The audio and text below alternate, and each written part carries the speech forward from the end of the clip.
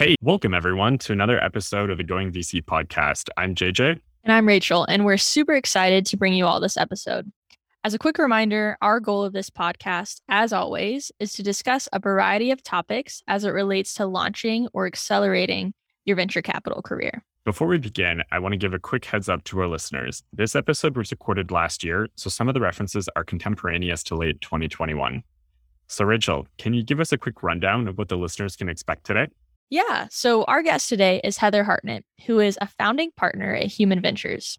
Heather talks about how Human Ventures operates as a fund, venture studio, and incubator, as well as breaks down how to think about founding a firm versus joining an existing firm, the democratization of startups and how they assess founders, as well as what people should look for when looking to learn about venture.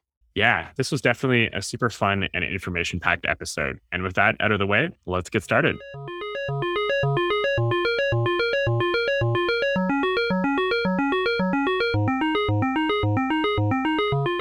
Awesome. Well, thanks for joining us today, Heather. Thanks so much. These episodes off with a little bit about the guest background, their origin story, as it were. So could you introduce yourself to the listeners? Yeah. So thanks so much for having me. My name is Heather Hartnett, and I run a venture fund and startup studio in New York City called Human Ventures. And I originally from the Midwest. I spent a lot of time out in the Bay Area. I came to New York about 12 years ago and have had a windy path. Started in venture and then went into tech. I actually found myself in New York in philanthropy and then kind of married the two and went into impact investing. And then I started Human a little over 5 years ago. And the New York ecosystem has just taken off, and very excited to be in New York and investing in early stage companies from pre-seed to Series A. Nice. That's awesome. I'm going to immediately turn around and ask if we can maybe dig into that a little more. Yeah, so definitely. One of the things that we've found really interesting with this podcast is that everyone more or less has a sort of unique story into venture. I think we've interviewed one guest who was like, yeah, I applied for on-campus recruiting, and this is how it went. Yeah. But, everyone else had a really sort of interesting pathway into the industry, and it's not something like medicine or law, but this is really kind of like, well, this is what you do, and these are the steps sort of thing. And your story, it sounds like it's just sort of a continuation on that all happened. I know. And when people say I have a non-traditional path into venture, I say, what is the traditional path into venture? It's really tough. I think now, right, there are incredible universities like what you folks are doing and people coming out of school and much more sophisticated in their approach to coming into venture than when I first was exposed to it. But really, I think my story starts when I was pretty young. My dad, my father's been an entrepreneur my entire life, and I never knew anything different than living the life of a family with an entrepreneurial father. And that's feast or famine. It's ups and downs. But what it does is really give you a passion for solving problems and critical thinking around how to tackle challenges. And so he was always a little bit ahead of the curve in where things were, where people were. He was early in voice over IP before the internet was the backbone of most telecom. And he had a telecommunications business, and we got into domain buying when I was 13 years old. And he used to say, here's the next real estate. It's digital real estate. So pick a domain and build a business around it. So I just always loved that muscle of building businesses. Fast forward, when I graduated college, he said, okay, well, what business are you going to start? I had no idea what that was going to look like. So I went out to the Bay Area, like a lot of people who were interested in business building. This is early 2000s. And I had a family friend who said, well, if you want to watch me rip apart business plans and meet a lot of entrepreneurs, come and do some work with us at this venture firm. And I didn't even know what venture capital was at the time, but it really planted a deep-seated desire for me to enable founders with capital. And I didn't even know what that was going to look like. So the reason why I had a really windy path into venture was just because there is no direct pathway into venture capital, or there wasn't at that point in time. So I went to go get some operating experience. And when I moved out to New York, it was a unique opportunity to work with the David Lynch Foundation.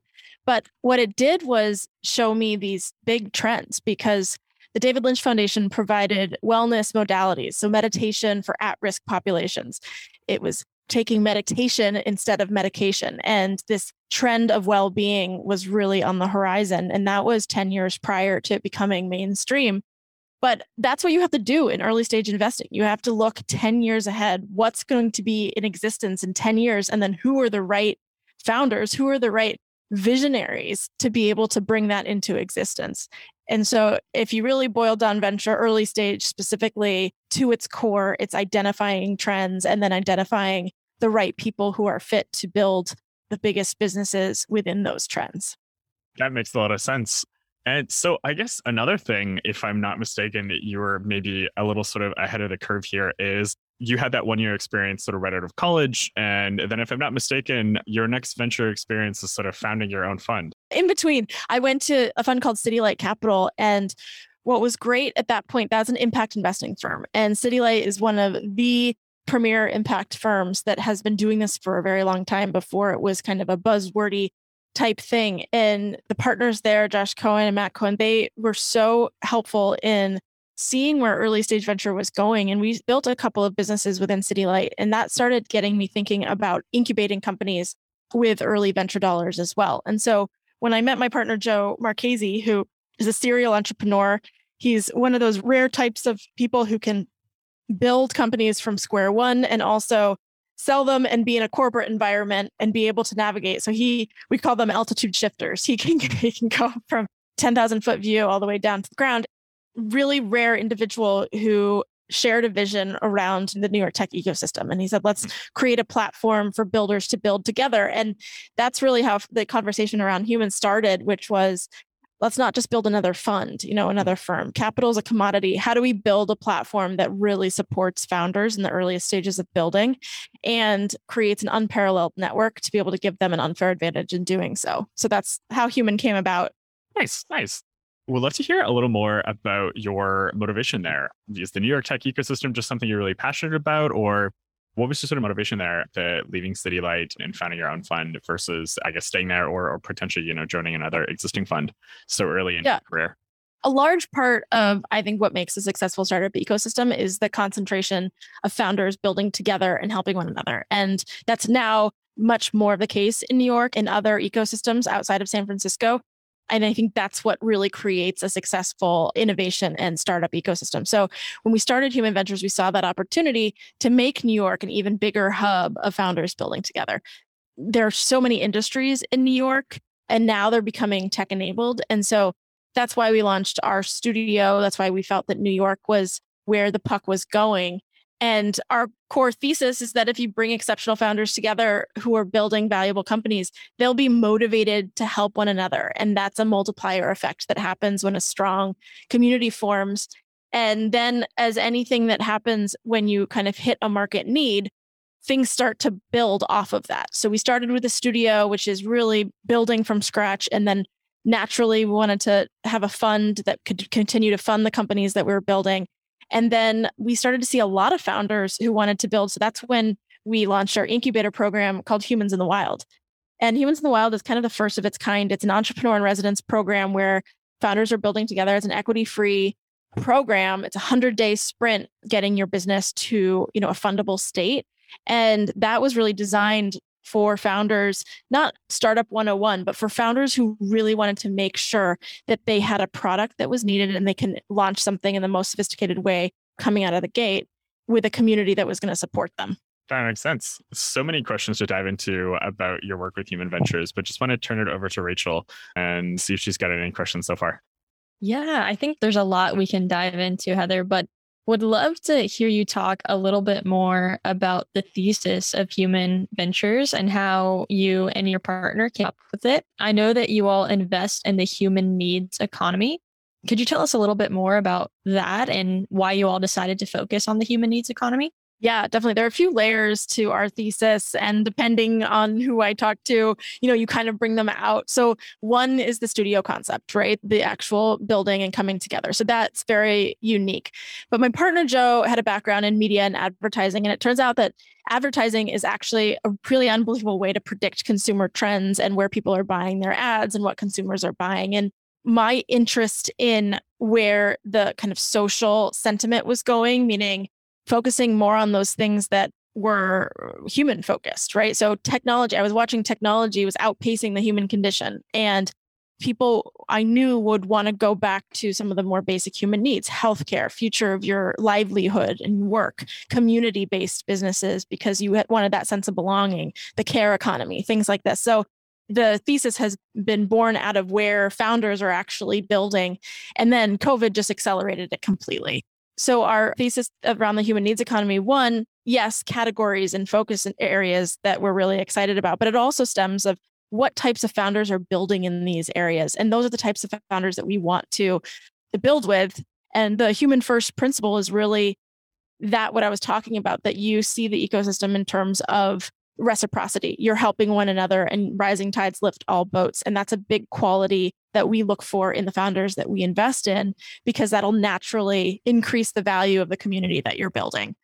So just to sum up, the human needs economy to us in categorical sense is right now health and wellness, future of work, community. We're also very deep into women's healthcare, right? Specifically, that's a big nascent field. And these are going to be the next big $1 trillion industries. Worker well-being, something that people thought was completely woo-woo before the pandemic, is now the number one focus for every employer across the United States, well, across the world. But this is now an opportunity for these businesses that are really helping humans instead of us being slaves to the technology. Definitely. Yeah. Thanks for diving into that. And wanted to mention as well to all of our listeners, Heather pinned 2 really great articles that were published in TechCrunch last year called The Future of Work is Human. And you really dive into the thesis, and I thought it was great. And one excerpt from there is you mentioned that the last 10 years in investing have been focused on nice to haves. And you all at Human really believe the next 10 years of investing will be focused on the need to haves. Could you tell us maybe a couple examples of maybe some portfolio companies, or just kind of why you all believe so strongly in that? Definitely. Our last cohort of founders in our Humans in the Wild program was all around health and wellness. And each founder had such a deep sense of purpose of why they were building what they were building, because it was born out of a true need. And we've invested in healthcare, just bringing to light the challenges around infertility, around menopause, around postpartum pregnancy, conception, and then pregnancy, and then postpartum, all those phases. And really, there's just been so little, not only research, but innovation in these areas. And so when you think about it, investing in these underinvested categories, there's both an economic opportunity that's there, which makes sense, right? That's what the fund model is. You want to make money in this, but it also is unearthing a lot of needs that have not been met. And I think it's just been born by a population who you grin and bear it. And there hasn't been a lot of solutions. And now we're looking through things that are analogous to what happened in the 80s with economic incentives. Women weren't even allowed to take out a loan without a male cosigner in the early 80s. So the change that has come about with financial freedom from women in the workforce is insurmountable. Now we're also looking at that to healthcare. We're looking at it in terms of flexible work hours. It's not just female focused. I just think that that's a lot of where the white space is right now. We also have a company called Murmur, and Murmur makes a tech tool. It's completely a software technology platform, but they allow you to make agreements and contracts within your culture of your company so that you're really explicit about your values and your culture, and you're building, if you have to have a remote workforce right now, how are you increasing communication and building that trust and community and culture around your employers? So we're looking at the tech-enabled solutions to be able to help bring the human side into the workforce. So those are some examples of healthcare and future of work. And when you really start to dive into the companies, you say, is this a nice to have, or is this a need to have? Is this something that might be a flash in the pan, or is it something that's really increasing the value of everyone's day-to-day life? Yeah, that's fascinating. Thank you so much for sharing that. And is that one of your due diligence questions that your team asked yourself when you're looking at opportunities that come your way? Is that kind of one of the first questions, a nice to have versus a need to have? Absolutely. And yeah, does it fit our brand, and does it fit our thesis in that way? One new area that we haven't put out a thesis piece on yet, but we've been thinking a lot about, is this concept around identity, around when the next generation, Gen Z's coming of age, and their purchasing power is really important. What do they identify with? How do they identify? And how does that change the way that we interact with the world? How does that change with how we interact with healthcare, with products, with connecting with one another? I think it's really interesting to pose a social change, a social paradigm shift, and then back into what the world looks like and what types of companies thrive in that type of world. Those are the fun thesis-driven exercises that we do internally. And then as we look at companies coming down the pipe, we can map against that. Does this really make sense for our human thesis? That's really cool. So speaking of diligence there, one of the things we sort of talked about was about how you need new signals to evaluate what's a fit for the fund and what sort of things you're looking for. One of the things you mentioned is that you guys had a proprietary assessment tool or sort of different way of evaluating companies. Would love for you to just dive into that a little bit if this is something you can talk about. Yeah, and I'll just correct it more around bringing self-awareness to founders themselves. So in our incubation program, we have the opportunity to do some self-discovery, and we work with founder coaches to be able to connect with the founders, and the personality testing is showing the founders where their strengths and weaknesses are, and it helps them with thinking about how to build out their team, their culture, and hiring. Mm-hmm. And I think for far too long, we've put a lot of importance on where you go to school and what social networks you're a part of and what companies did you start working at, so you have those types of networks. But people have not been thinking about what are the personality attributes that really actually propel founders, that make a healthy founder, that make a healthy company, that make a healthy culture, that create value. And so I think it stems from that. We say that a company can only grow as fast as the founder is willing to grow themselves. So I think it's important to work with the founder in the beginning to identify those strengths and weaknesses and where they need to hire for their blind spots. That's really interesting. So is this something that you guys use when evaluating which companies to take into the business creation platform or to invest in? Or is this sort of separate from that? Like once they're in, this is to help them get to the next level there? Yeah, it's the latter. We're not at a point where we can give a personality test to a founder and say, we're going to invest in you because you have this type of personality. That gets pretty dicey. I think it does, though, allow for you to gain conviction in talented founders who might not otherwise have social virtue signaling that does get funding traditionally, right? And so it allows you to really grad who worked at Google for 2 years. Yeah. And look, that is a profile that has been proven to work, and you know those networks work. However, I think that really good people who come out of Stanford who are great founders for other reasons too.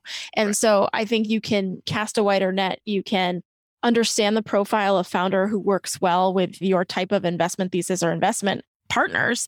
And then that creates the best possible partnership. And I think founders should really think about that. Why have you chosen the investors that you've chosen? It's not just the logo on their door. Right. But quite frankly, I think that because money is so abundant right now and everyone's trying to chase these deals, I think you really have to say who in the earliest stages of building your company, who's your trusted partner who's going to help you get to the next level, not who's the biggest name, because that's what matters in the beginning. That makes sense. And we'd love actually if you could expand a little more on that. You know, if you're putting yourself in the founder's shoes, what sort of things should they look for? You said a few times on this call, capital is increasingly becoming a commodity. What sort of things do you think they should look for in a partner, whether that's an investor or an incubator creation platform?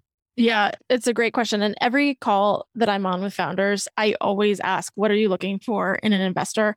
What types of investors are you looking for this round? Because there's always this power dynamic, right? Founders are pitching to investors. And I'm like, no. You're also interviewing the investor because this is longer than a marriage, right? Like you're going to be in this partnership, and it definitely is not going to be all fluffy times. It's going to get in the trenches. So what I think you should look for are, what are the next milestones you need to hit with this capital, this financing that you're taking in? First of all, why are you taking in the financing? What do you need to hit? Can that capital help you get there in some way, in addition to just the money? Like money is not just money. Sometimes you have to just take investors who, are willing to be supportive. But I do think you should look, there's too many funds, there's too many early stage funds to not think about who has either a talent network or access to customers or even just insights about strategy of how you're going to do your next raise.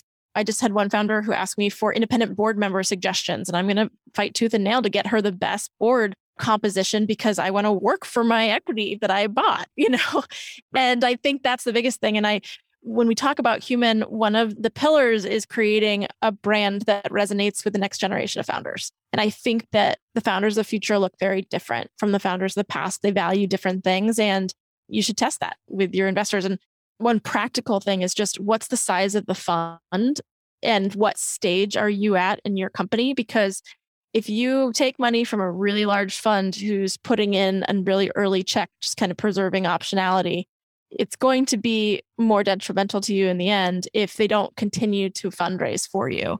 They don't continue to give you capital. There's a signaling problem that happens at that point. So I would be very aware of what stage your business is at and what types of investors you want to take on at that stage.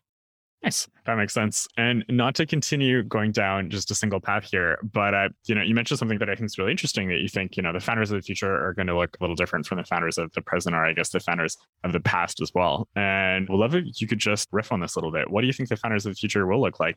And how is a human equipping itself to serve them? So it's harder than ever, I think, to be a leader in today's time. So signing up for building a company in the next 10 years, and one that it grows as fast as the venture financing ecosystem wants it to grow, means that you have to be a pretty aware founder to understand basically hiring correctly, hiring a team that's going to maintain the social turmoil that's happening. There's a lot of unrest. There's a lot of political navigation. There's a lot of ethical decisions. And as the company gets bigger and bigger, those have to be embedded in your DNA.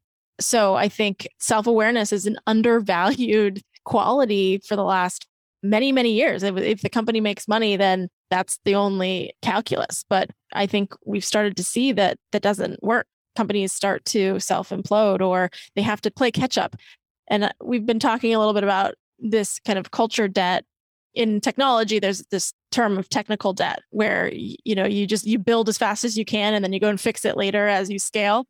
But I think now we're seeing this culture debt where if you say, yeah, I'm going to hire as fast as I can now, and then we'll become a diverse team later, or we'll think, it has to be a part of your DNA if you really want to scale appropriately. So I think this notion of being a pretty well-rounded founder, but you don't have to be that just yourself. No one person feels that self-aware, right? But you do have to have a support network around you that you trust and that you're not putting on a show for. And I think that's what's really difficult. And that's what we encourage our founders to do. Somebody who's not your investor, somebody who's not your employer or advisor, but you have to have a peer group. And really, we see that founders will only really trust other founders because they know.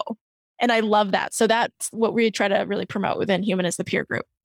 Nice. So I could totally spend the whole afternoon continuing to go down this train here, but I'm going to turn it back over to Rachel now.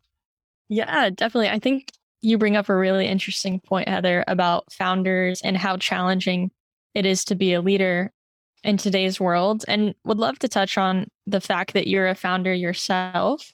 You mentioned earlier that you founded Human about 5 years ago. Could you tell us a little bit more about the experience of founding a firm and kind of building it up to where it is today? It's a great question. I'm working on a piece right now. I'm polling a bunch of the investors that I really admire, ones who have joined a big firm and ones who have started their own firm. I think these two profiles are so drastically different. They're two paths that are so drastically different, and you're doing the same thing, investing, in the outcome. I'm fascinated. I think that the reasons why people start their own firm, it's very personal.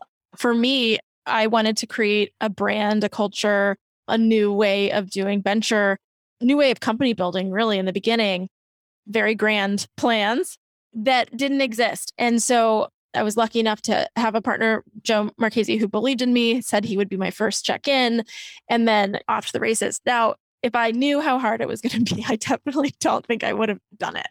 And it's easy to say that now once we've started gaining this momentum and it's kind of working, but it's a lot of sleepless nights. And if I thought about being able to join a firm that already had the capital raised and the investment thesis down and all that sort of stuff, it seems pretty easy. But I think what's your personal goal? Are you really just looking to make the investments and you want to be in venture? Or do you feel that there is a white space for you as an investor to identify a totally different way of doing things? And I think in order to do that truly, you have to found your own firm. And we were talking about this DNA, this culture debt. I think firms that have been operating the same way for a long time, it's really difficult. It's like moving the Titanic. It's really difficult to move and be agile with the new opportunities. So yes, you have a lot of capital, but you also have to make sure that you're always hitting the refresh button and you're always innovating the way that you're thinking about where founders are building, or you're going to miss the next big wave. Definitely. Yeah. Thanks so much for sharing that. Another thing I wanted to ask is I know you are a co-founder of Transact Global, which is a community for emerging fund managers. Did this tie into the lack of resources that were there when you went to found Human Ventures, or is there any connection there? Yeah, I think I just did a piece in Forbes about the funding gap that we're experiencing in the LP community and the limited partner community. So as a manager, you have to raise money from limited partners, right? And traditionally, it's been big institutions like endowments and pensions and fund of funds and big institutions. And now there's so many firms, and venture is the wide variety of stages that you're investing in. Some of the larger funds go back to raise funds tens of billions of dollars now. So that kind of dries up the capital in the allocations for this new emerging manager community. Call it anywhere from 10 to $200 million funds that are investing in early stages. And that's, by the way, that should be the number for your fund size. Your fund size should not be over a certain amount if you're investing the first $500,000 into a founder at the earliest stages of building companies. But we can get into that later. So what was starting to happen were all these folks were starting their own funds, but there's not a whole lot of capital that would be willing to take the risk, right? So I think that founders are 10 years in the future, and LPs have to, by nature, be risk averse, and they're 10 years in the past.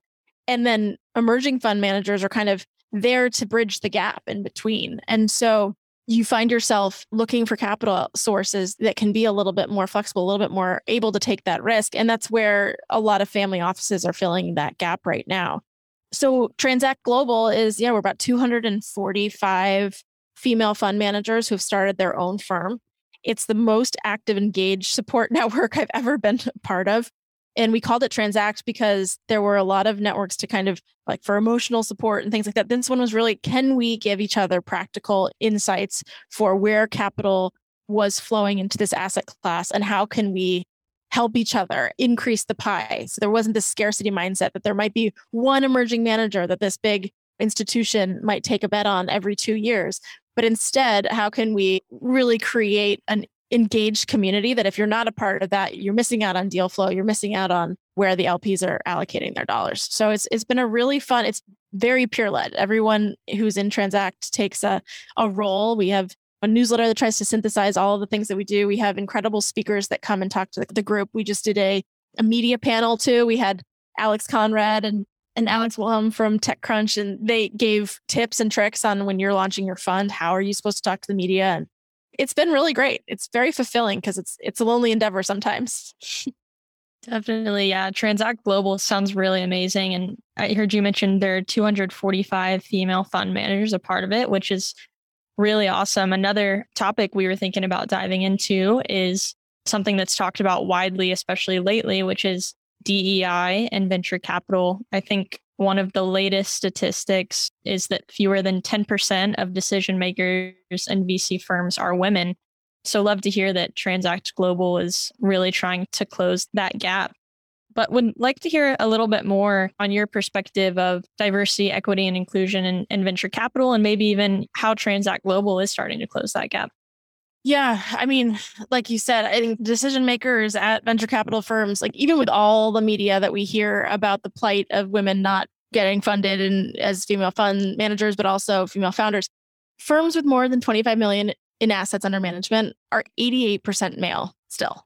So for every female founder who's pitching their company, product, or service, they have a higher probability of that VC being a man. And so that makes it extremely difficult for any founder who is creating a company or product or service that serves the need of a different type of customer to get their challenge across the table. So I just think that if you don't have access to those types of investors who understand the new challenges that are coming about, you're going to miss the economic opportunity of where the next big businesses are. So diversity for me is not an altruistic kind of calculation. It's one of economics. It's just you want to be able to be where the alpha is going to be. And by nature, that's where people are missing things right now, right? That's where the market is not efficient.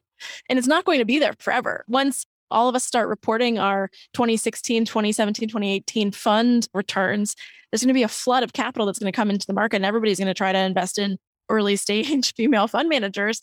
And then it's a little bit too late. Then there's already efficiencies. It's hard to get into the good ones. The market starts to correct itself. So I think it's a really good wave right now. And I think those LPs and institutions who are doing the work to understand the indicators of who's going to be really successful fund managers going forward are going to reap the benefits. Definitely. That's fantastic. And I'd love to hear a little bit more of your perspective on the funding side. So from an entrepreneur's perspective, it's obviously part of humans' thesis to invest in women's health and wellness and femtech, and likely many of those companies are women founded. Have you found it from just the deal flow that you all see? Do a lot of those companies have a hard time filling out their rounds, or what is your perspective on trends there with women founded companies? It's night and day different from 2 years ago than it is now.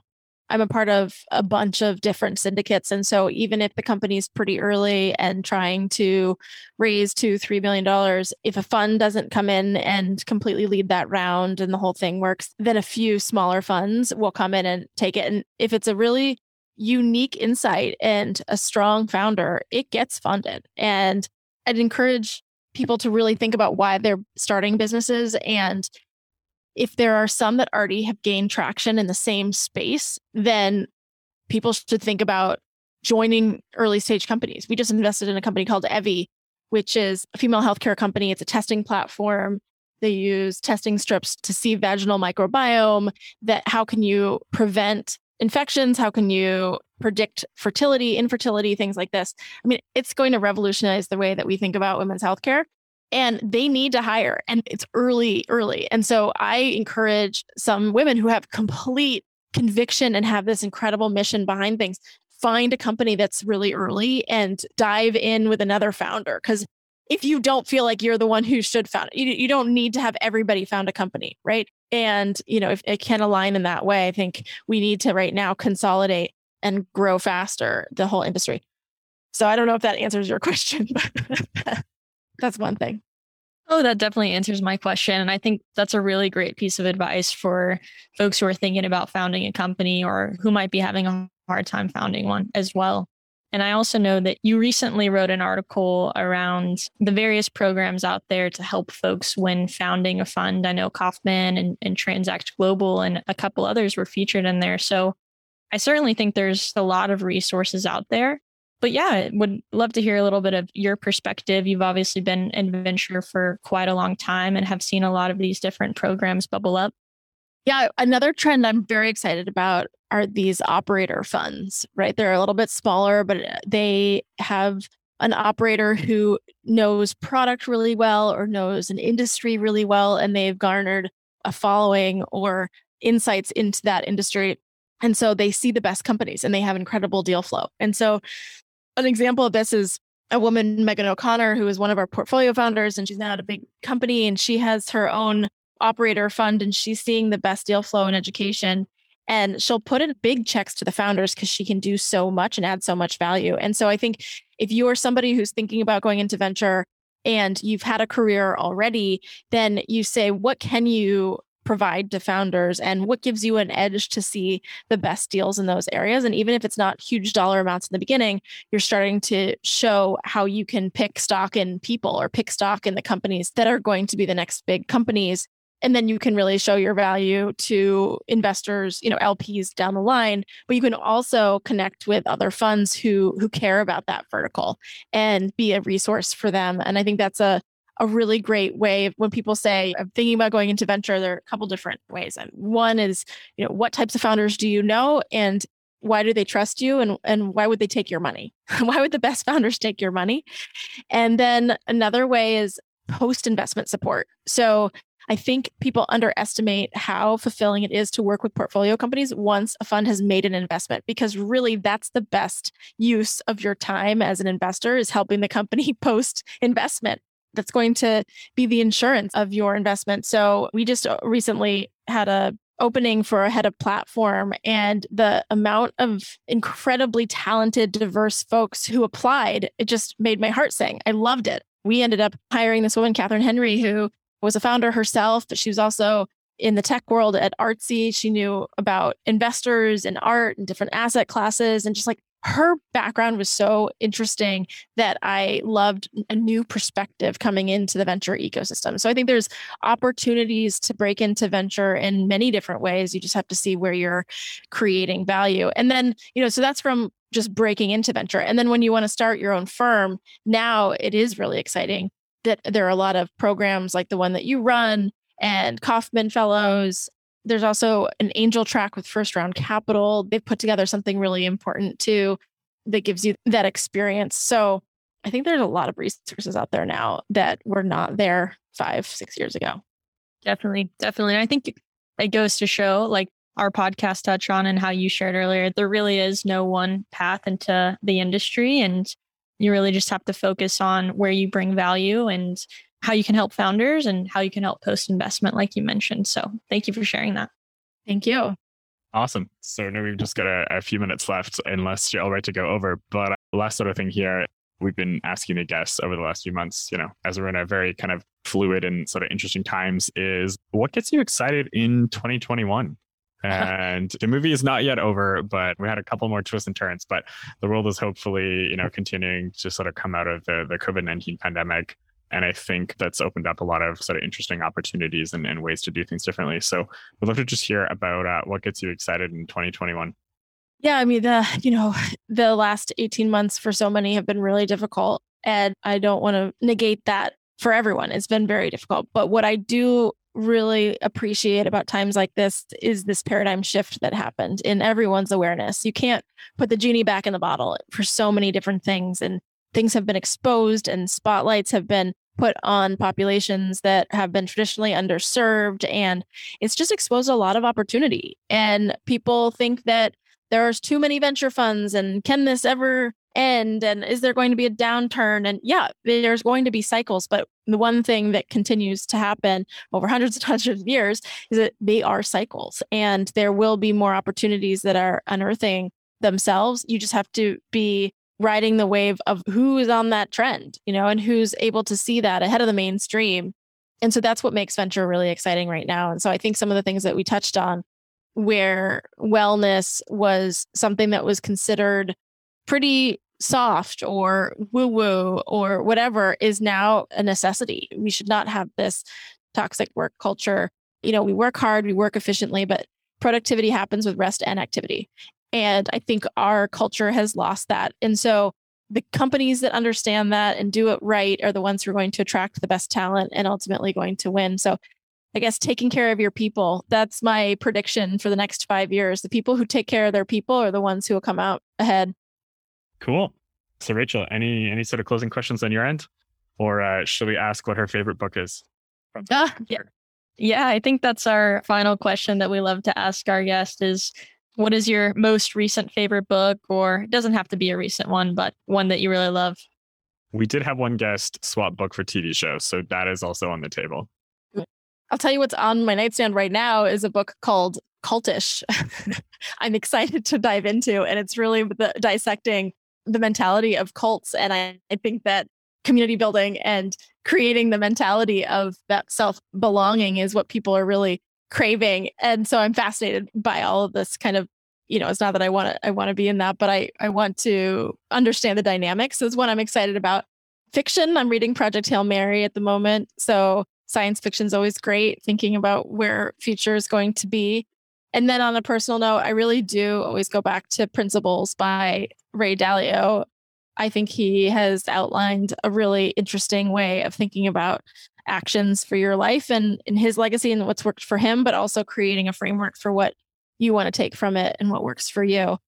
I'll do one more. Okay, I know you only wanted one, but Adam Grant's Give and Take is probably one of my favorites because it really outlines what I was talking about. If you're a giver versus a taker, a community full of givers is going to feel so much more abundant than giving to a taker. You feel that. Everyone's felt that black hole. So I think Give and Take by Adam Grant's great. Awesome. I've read a couple of those, but looking forward to adding the rest of the list. And yeah, so thank you so much again for taking the time to chat today. And it looks like we're ending sort of right on time here. This is great. I really appreciate you having me on. It's a wonderful opportunity and I'm honored. So thank you. Well, thanks again so much, Heather. Before we close, wanted to let our audience at home know that if they're interested in learning more about the merits and challenges of joining a fund versus founding your own, Heather recently wrote an article on Forbes that we'll link to in the show notes. But Rachel, could you give the audience a quick recap of what she wrote? Definitely. So in her article titled Joining an Existing Fund versus Starting Your Own, Heather interviewed a handful of VCs, two of which include our former podcast guests, Megan Loist and Paige Doherty, who have had to navigate the decision themselves of whether they should become a VC at an existing fund or go out and start their own. A quick overview for the pros and cons to joining an existing fund. The pros include that the capital's already raised. Many of the folks who join a fund have unconventional paths into venture. You can leverage the firm's existing brand, best practices, legacy, resources, and support. However, some of the cons include that you have to adhere to a legacy culture. You may end up working with a less diverse group of founders. You could be discouraged from crafting your own personal brand. There's bureaucracy and likely a traditional ladder to the top. Now for the pros and cons when it comes to starting your own fund, which, as you all know, is what Heather did. So the pros include that you're able to create a name for yourself from the beginning. You get to set your culture, and you decide the mark that you want to leave in the industry. Whereas cons include that you must have connections early to sources of capital. The development of infrastructure and culture is completely on you, and a founder's mentality is a must. If you all are interested in learning more, I definitely encourage you to dig into the article because it really goes into the details of the pros and cons of each. If you enjoyed today's episode, be sure to subscribe to our newsletter for more venture capital research by visiting goingvc.com. And consider giving us a gift by rating us and sharing the podcast with a friend. Until next time, stay safe and stay healthy.